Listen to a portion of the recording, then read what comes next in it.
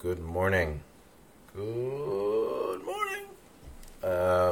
Vietnam or Taiwan or USA or hello, planet Earth. Zortan here. So, okay. No, I'm not stoned.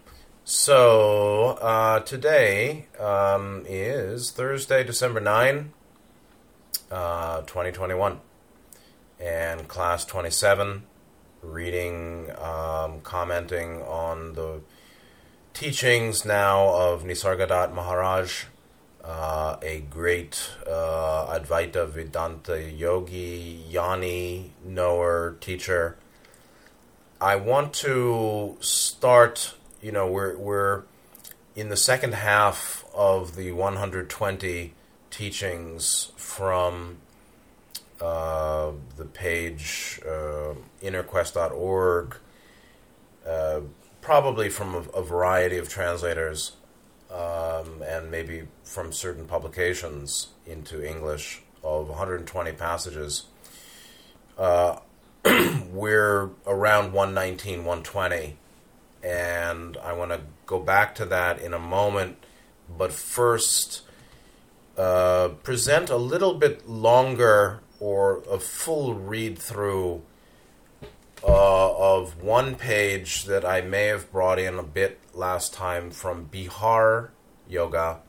Bihar is a state in India.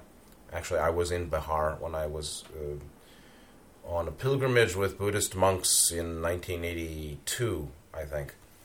I think it was like that. And this is a discussion of the history of yoga and the yoga lineages, which is the basis of Nisargadatta and his teaching. The basis in that there's a history of yogic practice, obviously in India, dating back, 2,000, 3,000 years before Yeshua. And so Indian yoga, meaning yogic practice on the Indian subcontinent, goes way back, probably 4,000 years from today in the past, to 2000 BCE. It looks like that to me. And I read some of this last time, but I want to read more of the same page and just comment, and you get a sense of how rich the historical history and traditions of yoga lineages in India is, and perhaps be able to see the place of Nisargadatta as an Advaita Vedanta teacher, offering what looks to me like a very clear presentation of Jnana Yoga. Jnana as realization, yoga as discipline, technique, practice. The sadhana of jnana for the jnani, achieving jnana, which is basically realization. But this tradition, as you will know from listening before, is not at odds with Buddhism, Pali Buddhism, Pali early Buddhism. It's not at odds with it.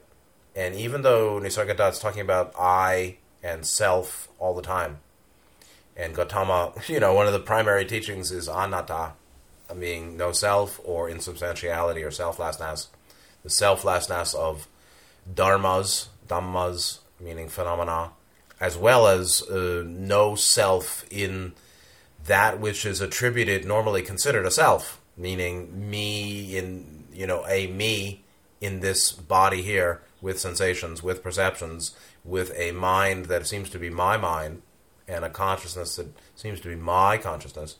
The five skandhas, there's no self there too.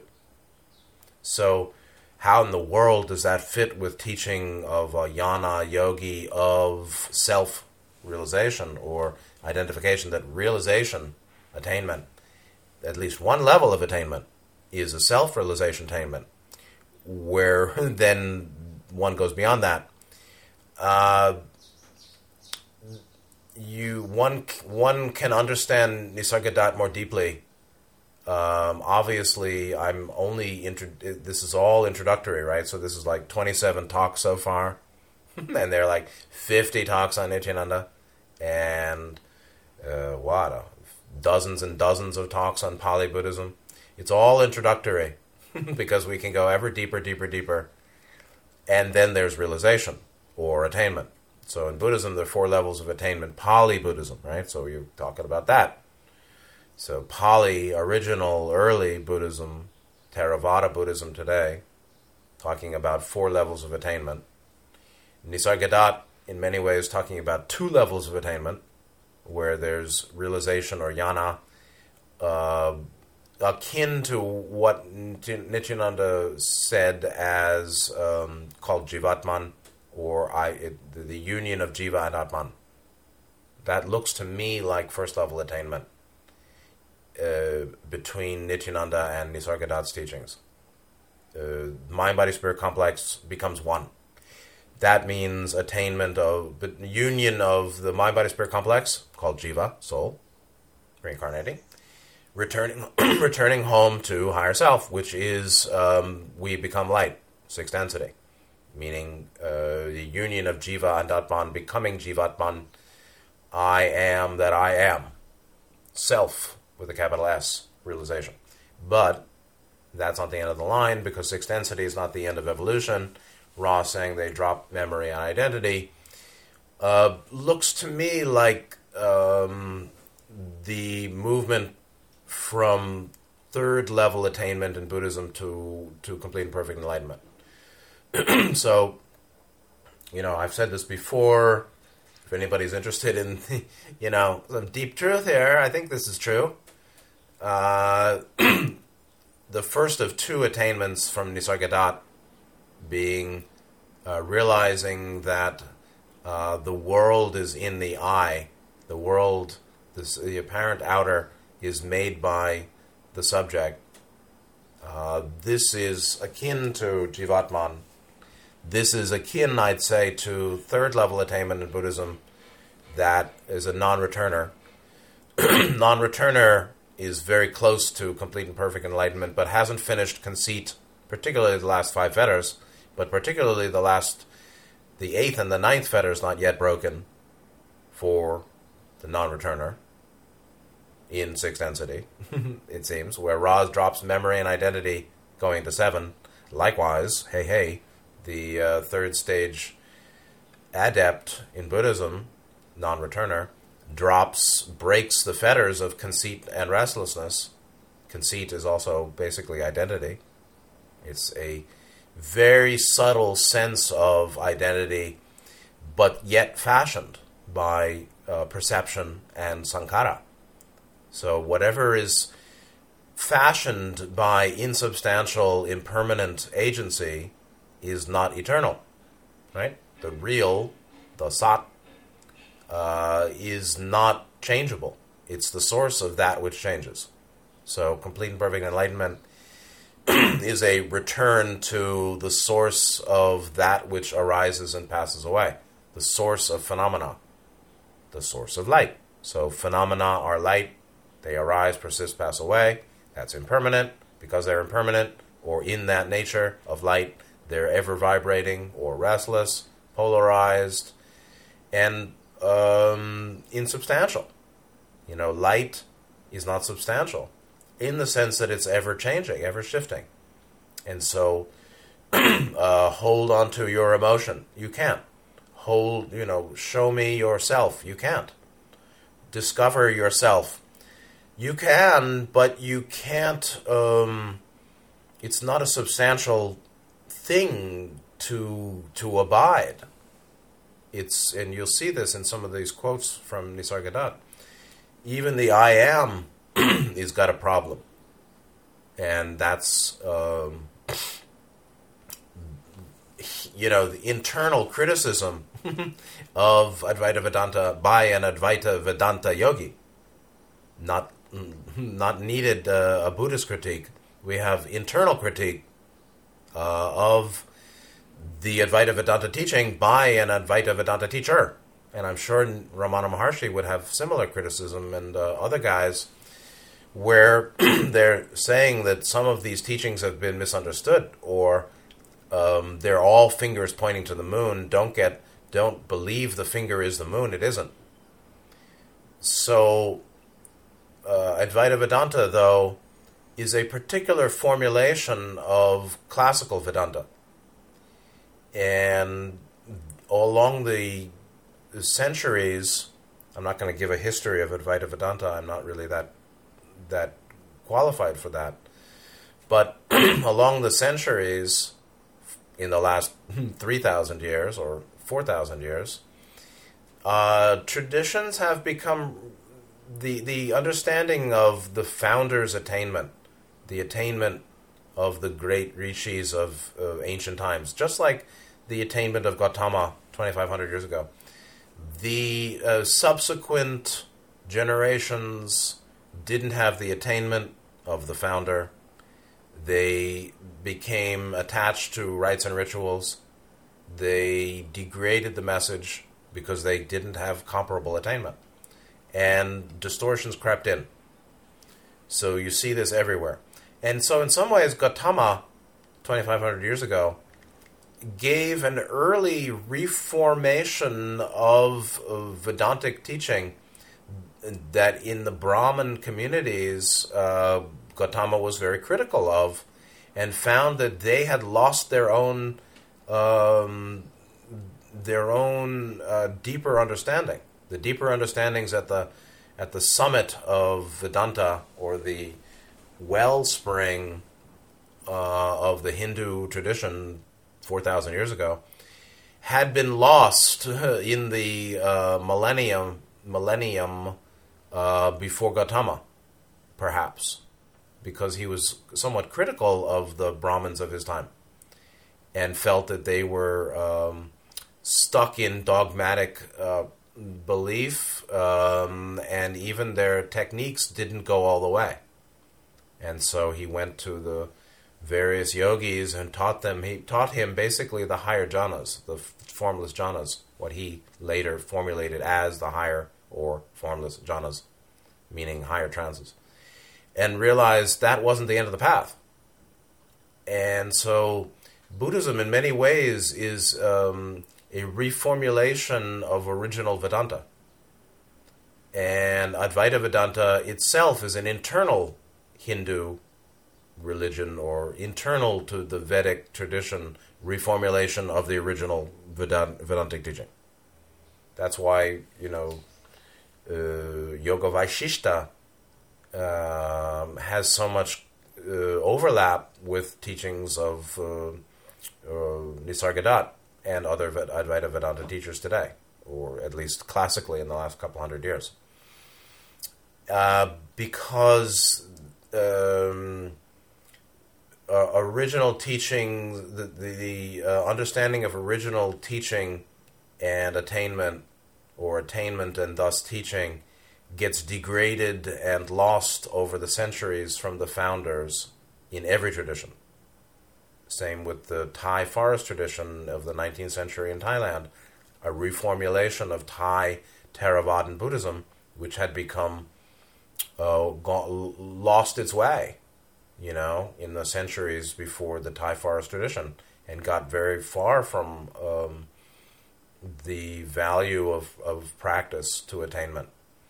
Same thing with Chan itself. Chan and Zen Dhyana itself coming into China, 2,000 years ago, 1,800 years ago. A reformulation of Buddhist teaching and practice, aside from its integration with Taoism, coming back to teaching in line with attainment. Teaching of theory and practice in line with real attainment. That keeps getting lost over centuries, like the telephone game. So anyway, from the page Bihar Yoga, which is of a certain yoga tradition, and called Satyananda Yoga. Anyway, middle of the page, they say, yoga can be divided into three distinct periods. An early period, Shiva's time, meaning the time of the gods walking on earth. A middle period, the time of Patanjali and others. That's the Yoga Sutras. And then the present period of yoga's reemergence during the last 100 years. The Adi Guru, or first teacher and exponent of yoga, was Shiva, according to the theory. But yeah, I mean, the rishis in the forest 4,000 years ago were getting inspiration from someone, from somewhere, probably from 6 density and 3.7 or 3.6, 3.66. So the Adi Guru, or first teacher, Adi as first guru, teacher, and exponent of yoga was Shiva. The Pashupat Yoga, which he expounded, focused on the means to overcome or transcend 3 types of suffering in life: Adhyatmika, Adibhautika, and Adidavika.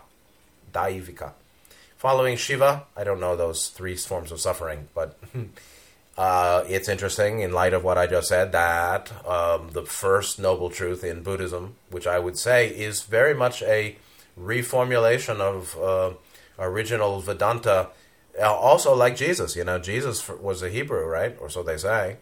Yeshua tried to reform Hebrewism, or whatever it was at the time.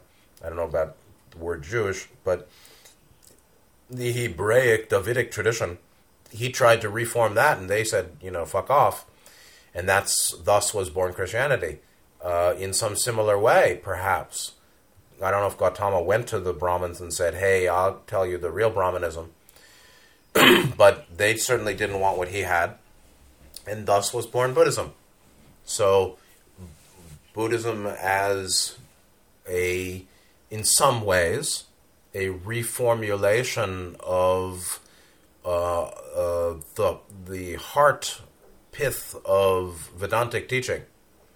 Christianity as a reformulation, a new testament, a new dispensation of the teachings given to the ancient Hebrews and Moses or Abraham.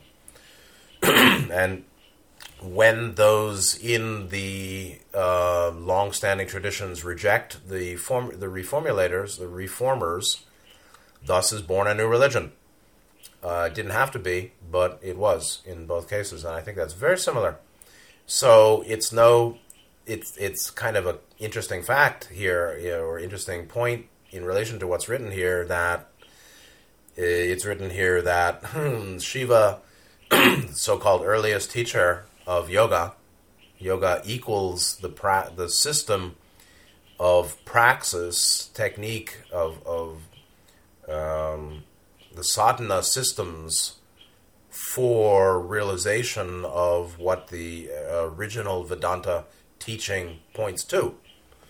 The attainment of, aham brahmasi, meaning I am Brahma. Brahma is the I. The union of Atman and Paramatman, or Atman and Param-Brahma. Paramatman as Brahman, or the Supreme Self as Godhead, as source. Not, without any spiritual inflation. The kingdom of heaven is within. Same, actually. But that the original proponent of, at the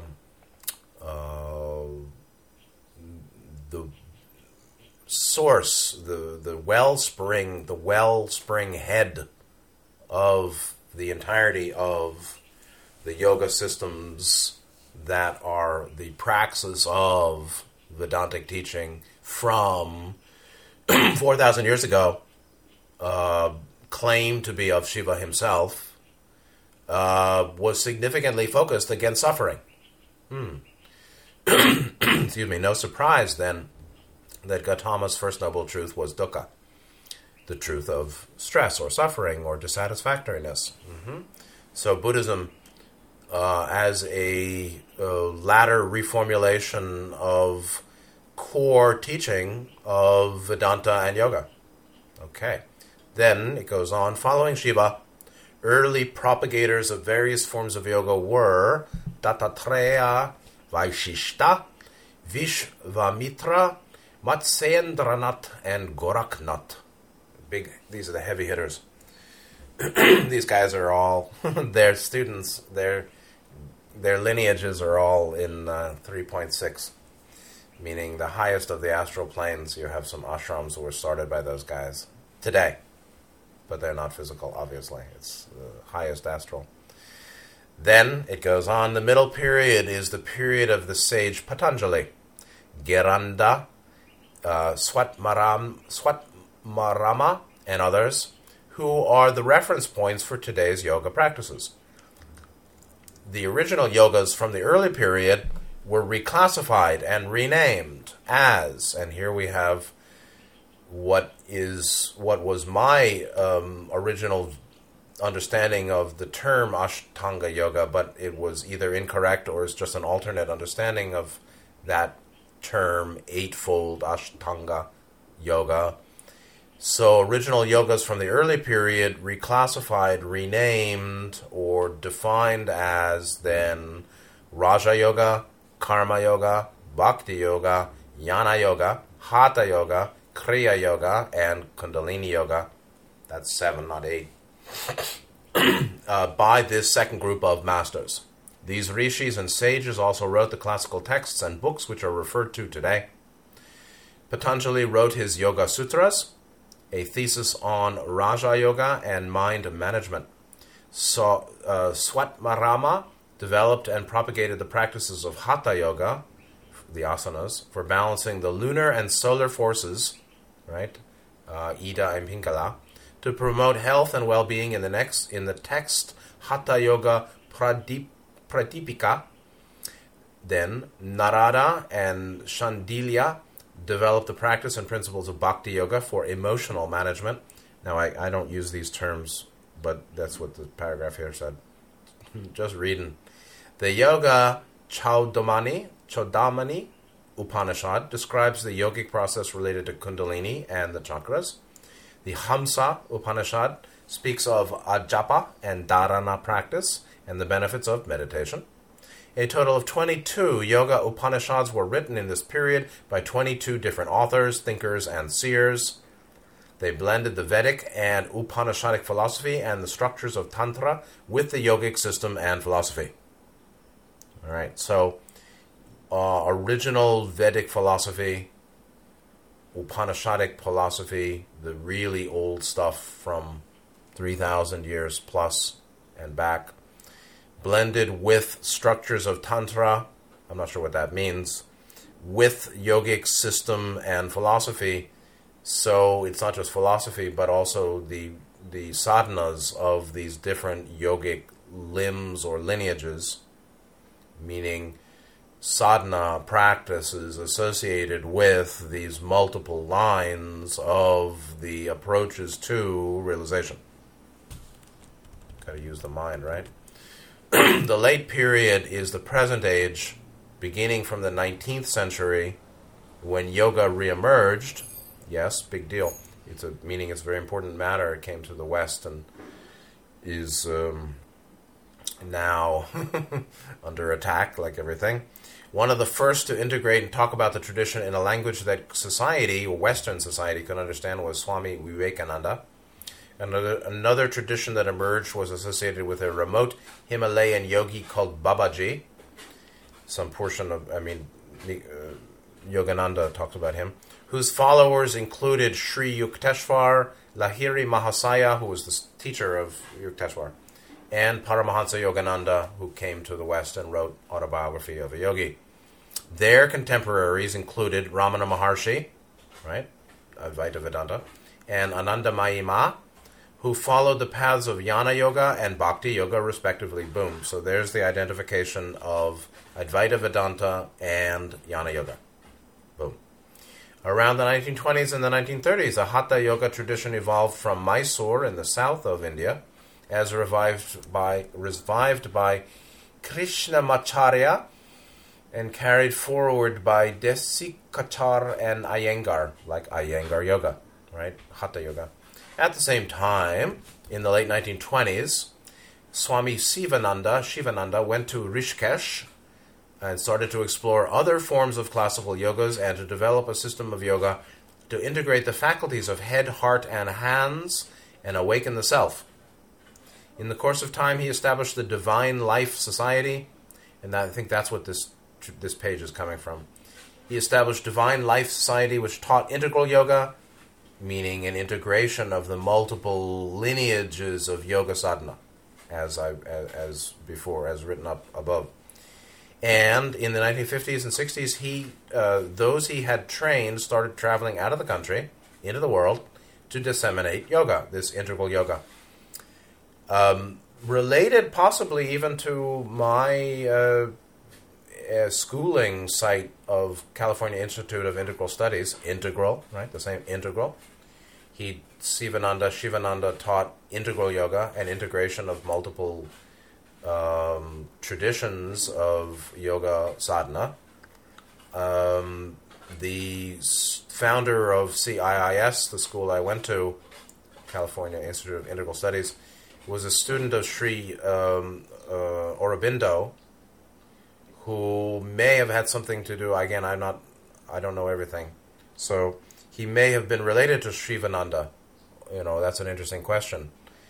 Aurobindo and Shivananda, connected or not? They're both using the word integral. And so the founder of CIIS was a student of Aurobindo, who may well have known Shivananda, both of whom were using the term integral, both of whom had an integrationist, syncretic approach to presenting yoga to students in India and the West, in which the multiple practice lineages are recognized as different paths up the mountain, or different ways for students of different predilections and inclinations to develop realization and complete and perfect liberation, moksha. Different ways, and need not and should not be in opposition. Absolutely. I mean, all you need is a unified philosophy and right view. And then an understanding of right technique along the line of these different lineages. Some people do karma yoga or seva yoga, meaning mainly working physically or physical-based activity, and interactive with others. Some are more doing Raja meditation. Some would be doing Jnana, which is very much what Ramana Maharshi is offering. And ... bhakti and so on. And they're working on the pond at the base, and so there's noise today. So that will be the case in fourth density. In fourth density, I guarantee you that people who are inclined to accelerate soul evolution will indeed be sharing a common, integral, universal, reality-based spiritual philosophy regarding multidimensionality and the laws of karma and divine purpose and the nature of the self and the nature of the path and the nature of the stages of the path, and then the various paths up the mountain, or the paths of transformation of the seven chakras, the mind, body, spirit complex. And no doubt, it's the same. Even in book 2150, you see something like that. Different people in the community are known to have different tendencies, vasanas, inclinations, configurations which lead them to more suitably be practicing along certain lines rather than others. Sorry, I have to talk this way, but this is a world of rampant, rank confusion, and most speakers don't speak clearly. And if you want to speak, you better speak. It's like if you want to talk, you might want to talk clearly. Yeah? If you want to make yourself understood or come to comprehension, you might want to speak clearly. And most people, nearly no one does that. And then they think, oh, I'm stupid, I can't talk. I don't mean that either. Get it out. Spit it out, man. But I try to do that. And everything's complicated, right? If you're going to start talking and be clear and not make vagueness more confusion, there's a certain crawling along the vent, crawling through the vent, the air shaft. That's what it feels like. It's called stooping. Anyway, so then Shivananda brought an integral approach to theory and practice of yoga for India, for students and teachers there, to the West. And it goes on. His disciples founded yoga centers and schools from Sri Lanka to Canada, Germany, New Zealand, Australia, Mauritius, South Africa, United States. Among them was Swami Satyananda. Okay, so they're following Swami Satyananda with this group that made this page, whose mandate was to spread yoga from door to door and shore to shore. In 1963, after traveling for 9 years to assess the needs of society, he established the Bihar School of Yoga. Okay, so this is all coming from a student of Shivananda, Swami Shivananda, who was named Satyananda, maybe Indian, maybe Westerner, I don't know. Here he began to teach yoga as a system to discover the creative self, and enhance the beauty and harmony of life. Yeah, everybody talks about it different ways, right? These guys are more attached to desire. I'm more attached to aversion. So guys who are attached to aversion, like Nisargadatta, don't use flowery language. I mean, Nityananda didn't use flowery language either. He hardly used any language. He was, working from will more so than mind, or working with will through mind without a whole lot of talking. Nisargadatta also working, obviously, strongly will-based through mind without flowery talk. This integral yoga, talking about discover the creative self or emotional management, they're not yet talking about the emptiness of sankhara. So, I mean, is it more useful to talk about emotional management or the emptiness of sankhara? Depends. The emptiness of sankhara, the sunya, the sunya nature of sankhara. Sankhara meaning thought and feeling and emotion and memory and image, as Nisargadatta talks continually about. Those are dreamlike. They're maya, which is sunya. And so, just for those who are interested in this continued correlation of Advaita Vedanta and early Buddhism, where the Advaita Vedanta or the Vedanta basic teaching of Maya, illusory, false, phenomenal, the apparent substantiality of phenomena is illusory. So again, to say all the world's illusion, it's all a dream, man, is a shallow formulation.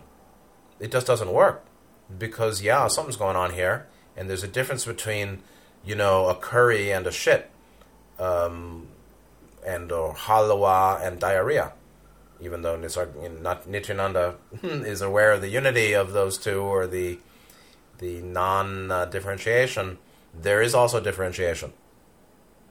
And so before you can truly be in the non-differentiated, you got to work rightly with the apparently differentiated, meaning better and worse, or right speech versus wrong speech, right action versus wrong action, right view versus wrong view.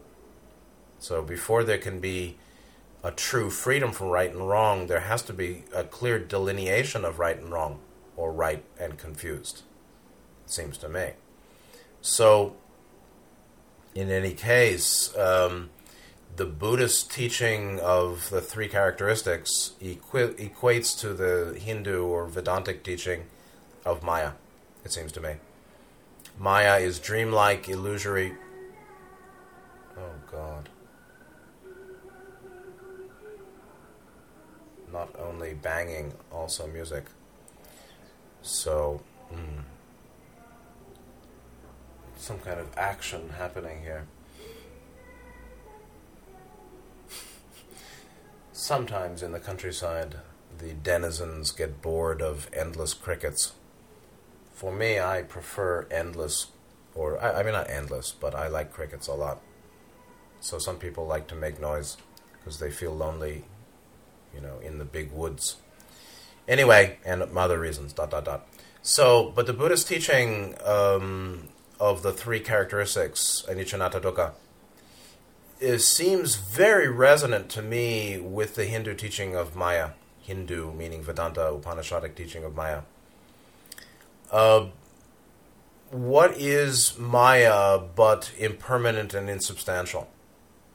And then people who don't think deeply or don't know, haven't done hard analysis, who don't have enough hatred, they don't have enough force or fire. The fire that goes to hate is also the fire that does Vajra discernment. Any medicine Buddha or 5 Buddha families practitioner of Tibetan Buddhism will tell you that the fire or force that at distorted level goes to hate and aversion, refined becomes Vajra, pristine wisdom, discernment. Same. So you got to channel your hate and anger, aversion into clarity of perception and communication and comprehension. If you want to do that, it's a good thing to do. So what is Maya but in anicca, anatta, dukkha? And so there are problems with the Vedantic teaching, which is significantly love over wisdom, or some of it's love over wisdom, or some of it is a little too loosely constructed. While Buddhism is very tight, really tight ass, like Mingun Sayadaw, right, from Burma, the guy who could memorize 10,000 pages or something, or 10,000 books. Super unbelievably pristine intellect development. There are some Hindus who have been like that too, of course, over the centuries. But that kind of wisdom over love is more associated with early Buddhism than later Vedantic lineages and teaching as a whole. But, it's what goes to the public and what goes to the initiates is also different. And in some ways, this is a sort of public presentation of somewhat adept level initiate kind of discussions. The emptiness, the sunya of sankhara. And that's what Nisargadatta is doing also. He's giving quite advanced teaching. It really is very advanced what he's doing. I might be critical regularly, but it's very advanced jnana, yoga, philosophy dialogue that Nisargadatta is doing. And but you can certainly see that it seems to me some of what had been lost over the centuries from the earliest phase of yoga with the heavy hitters, whether it was Shiva or not, guys like Goraknath and Vishvamitra and Vaishishta and Matsyendranath, these guys, they play between Atman and Paramatman. They're like the Council of Saturn level. And so they play between the octaves, those guys, as far as I can tell. Those are like guardian levels, guardian level attainment, meaning they're finished with evolution. Like Nisargadatta, or I don't know about Nisargadatta, frankly, but certainly like Nityananda or Gautama. These guys are all comparable to Nityananda. Nisargadatta or not, I don't know. But guys like Vaishishta, Matsyendranath, Goraknath, Vishvamitra, Dattatreya, they're all at the level of Nityananda, as far as little me, can discern. And so, but that, it's inevitable that later generations fall that don't have that attainment and don't, therefore, have the capacity even to retain original teaching. So then over the centuries it degrades into ritualism and formulaic repetition without understanding or distortion. So that, guys like Vaishishta and Matsyendranath and Goraknath, whenever they were, if indeed they were the original ones, before Gautama, by the time of Gautama, the Brahmins in the communities around Gautama have nowhere near the attainment of these root gurus. And therefore, the teachers in the Brahmin community around Gautama could only teach him the higher jhanas, because they hadn't finished the octave themselves. They hadn't done freedom from samsara, or, the end of complete and perfect enlightenment. That's what happens over centuries in every tradition, from original teachers down through successive successors who don't have the attainment, nor the view, nor the capacity of the root gurus of the lineage. It always happens. So, in any case, that's kind of interesting. And so that's some of the basis of Nisargadatta. And he arose in a milieu not only with the bedrock of those root gurus from the earliest period, the Shiva time, but multiple cycles of loss, degradation of original teaching and practice, and reformulation. There was some, everybody knows that Adi Shankara and the guys of his time, I forgot all their names, but his students, his teachers, the people around Adi Shankara, something like 1,000 years ago or something. Again, I'm not perfect on everything. I'm not perfect on anything, but I forget the dates. Were totally influenced by Buddhism. While Buddhism was in some ways a refined reformulation of some of the best of early Vedanta that had been lost since the heavy hitters departed centuries before Gautama was born. So centuries before Gautama is the slow degradation of view and practice and theory and conduct in the communities of Brahmins and Hindus, coming out of the earliest top-level root guru Upanishads and Vedas. And so Buddhism Gautama reformulated. Absolutely. It's a very useful reformulation of Maya to talk about Maya in terms of the three characteristics: dukkha, and impermanence, and ever-changing, and totally insubstantial, or no, without any abiding nature. Meaning now we talk about true nature. The true nature of the conceptual is empty. But the true nature of that which makes the conceptually the false conceptual or insubstantial is for real. The maker of the false is real, but all that the real has made is false. The maker is real, but believing the made is real is wrong. And that's where they're coming from and talking about the I. The I makes Maya, or makes the three marks. The three marks, Anicca, Anatta, Dukkha, are of what? Phenomena, or the one that perceives and conceives phenomena? Well, of course, they're of both. And the one, the one that makes, that perceives and conceives phenomena, that one, the true nature of that one is the one and real. But it's not of what it makes.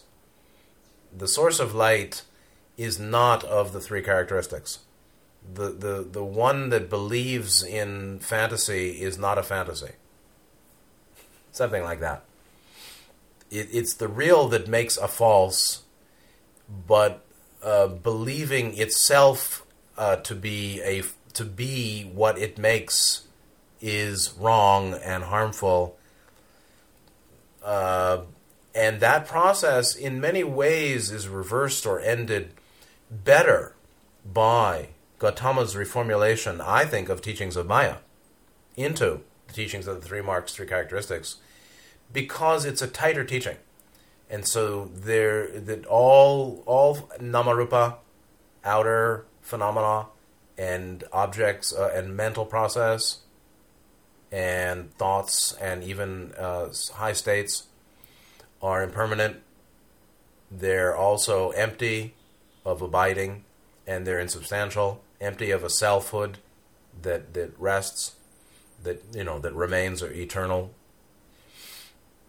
and it's all stressful. That means that there's no salvation in thought or states of mind or even consciousness itself.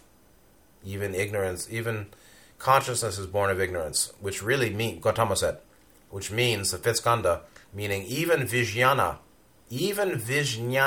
is of avidya. Boom. Even vijnana is sunya. This is the root, as far as I can tell.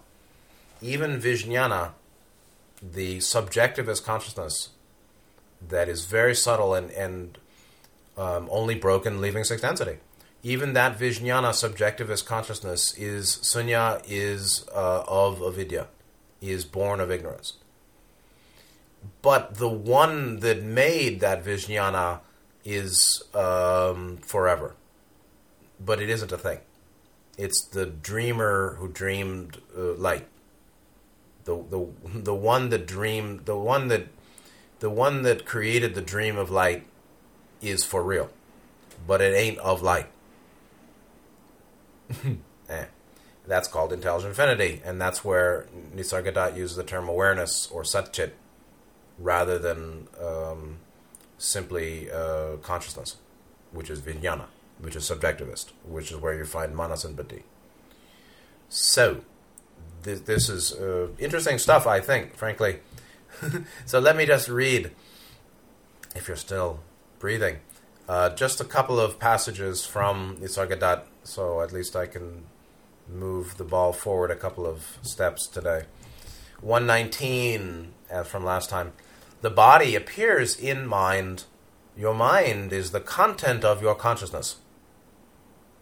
You are the motionless witness of the river of consciousness, right, subjectivist, which changes eternally without changing you in any way.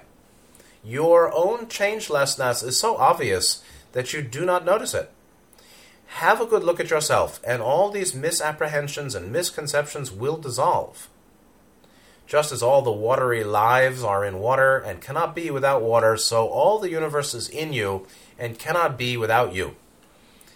And so there's a difference between thinking that I am consciousness, I am a separative consciousness, versus I is the source of this apparently separative consciousness.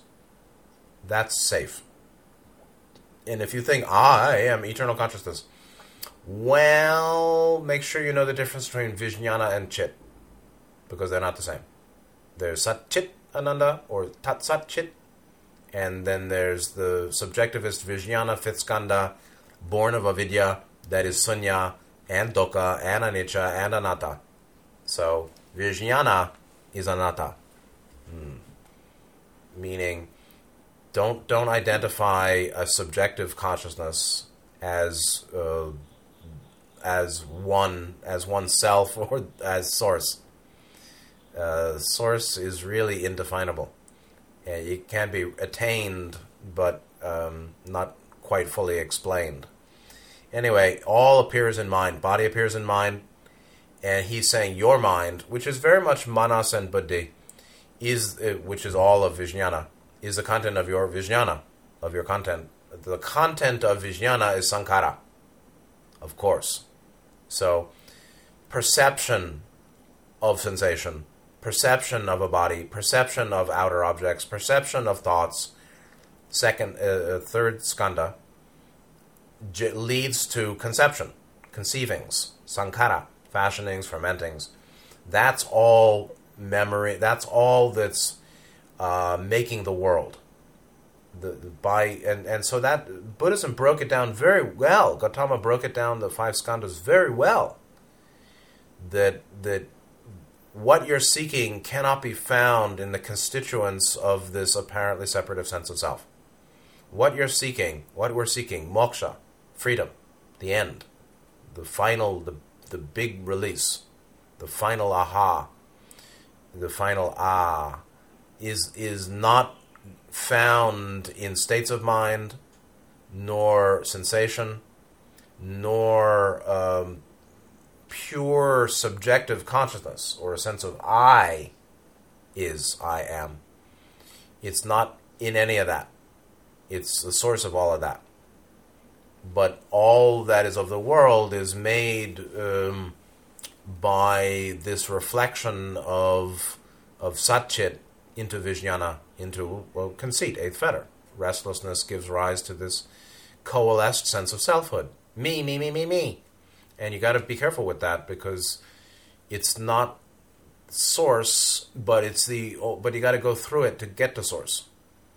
Anyway, your own change, last Nas, is so obvious that you don't notice it. And like I said last time, I don't know about obvious, but I think it's omnipresent. It's never gone. It's like, how many people notice the spotless, endless sky? Very few. But most people see clouds. Easy to see the clouds, the weather conditions. But how many realize the field in which weather conditions arise? So weather conditions, called clouds and wind, arise, persist, and pass away in the field of sky. Right? Chittakash. So the world arises in Chittakash, the akash of the field or sky or space of Chit, or awareness, or mind with a capital M.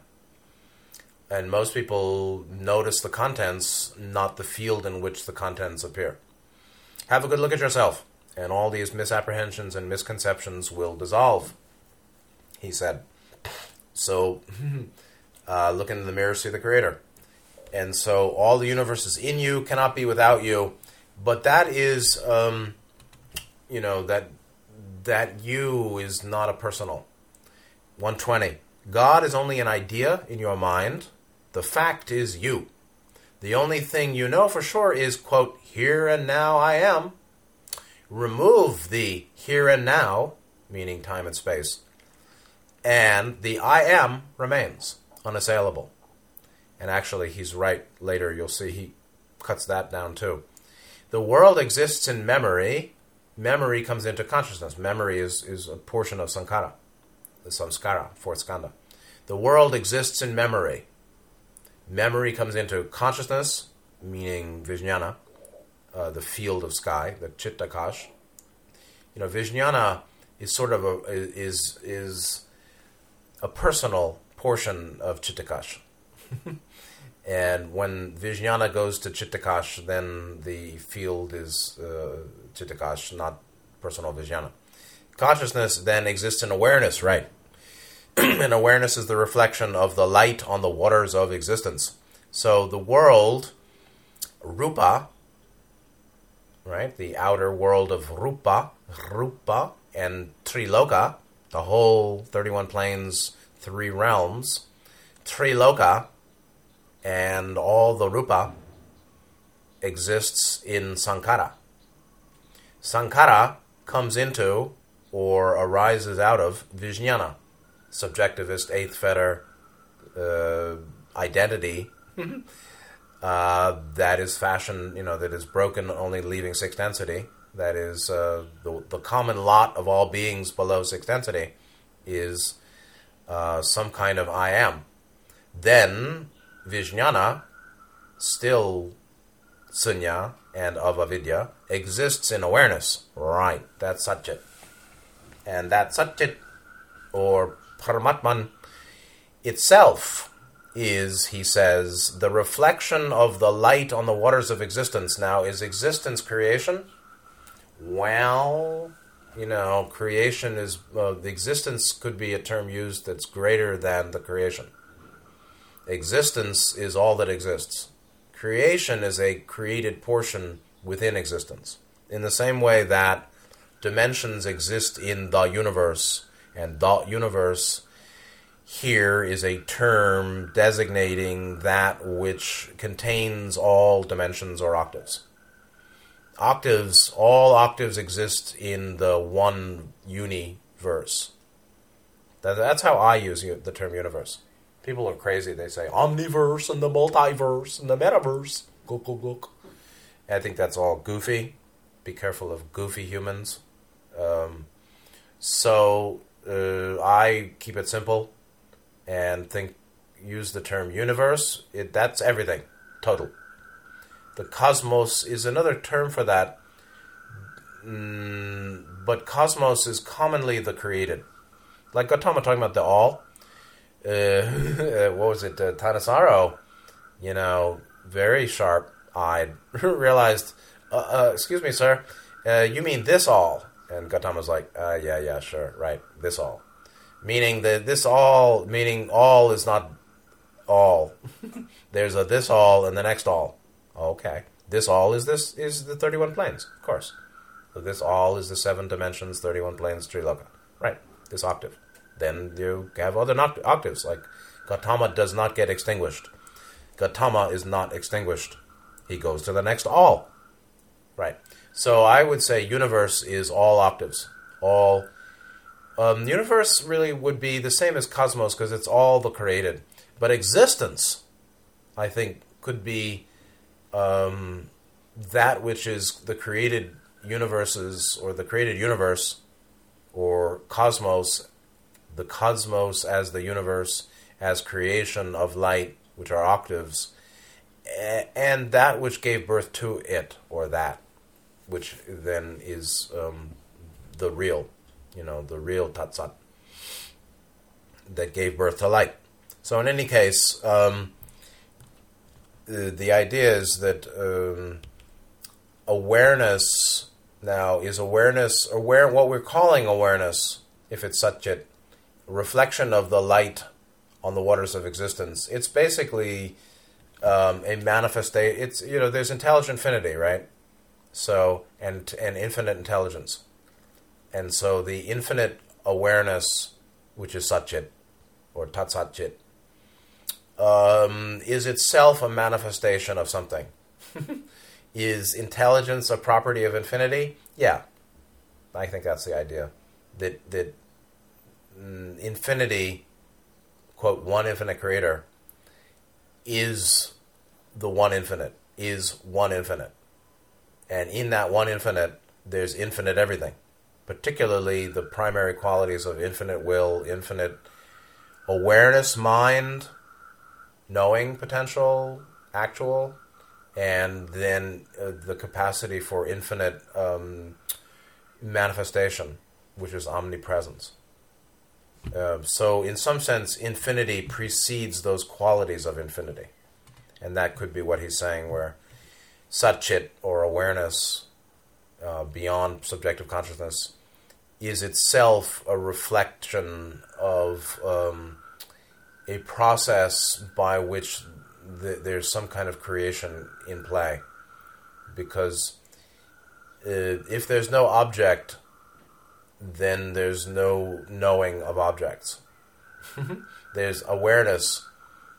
Now we're really talking what the fuck is going on in eighth density, or the guardian. What is the nature of omniscience without an object, without form? I don't know, but I'm not really sure what he was referring to. Reflection of the light on the waters of existence. Does waters of existence mean the created, or the source of creation, or both? And so you can say creation is of light, and existence therefore could be used to mean the created existence, or that which is created, the portion of existence which is created. Anyway, there is a reflective process. Mind is intrinsically reflective, whether it's a subjective mind or a transsubjective mind. Mindedness is reflective.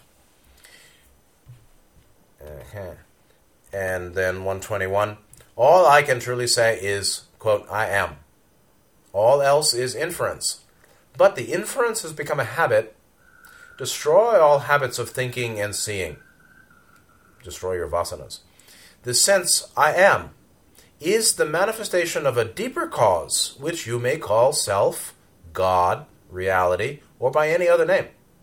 The I am is in the world, but it is the key which can open the door out of the world. Right, boom. The moon dancing on the water is seen in the water, but it is caused by the moon in the sky, and not by the water. You see, he's great, you know. I don't know if he doesn't have the stature of Nityananda to me, but his teaching is so elegant and so sophisticated and subtle, actually. Some of it is so subtle. Like,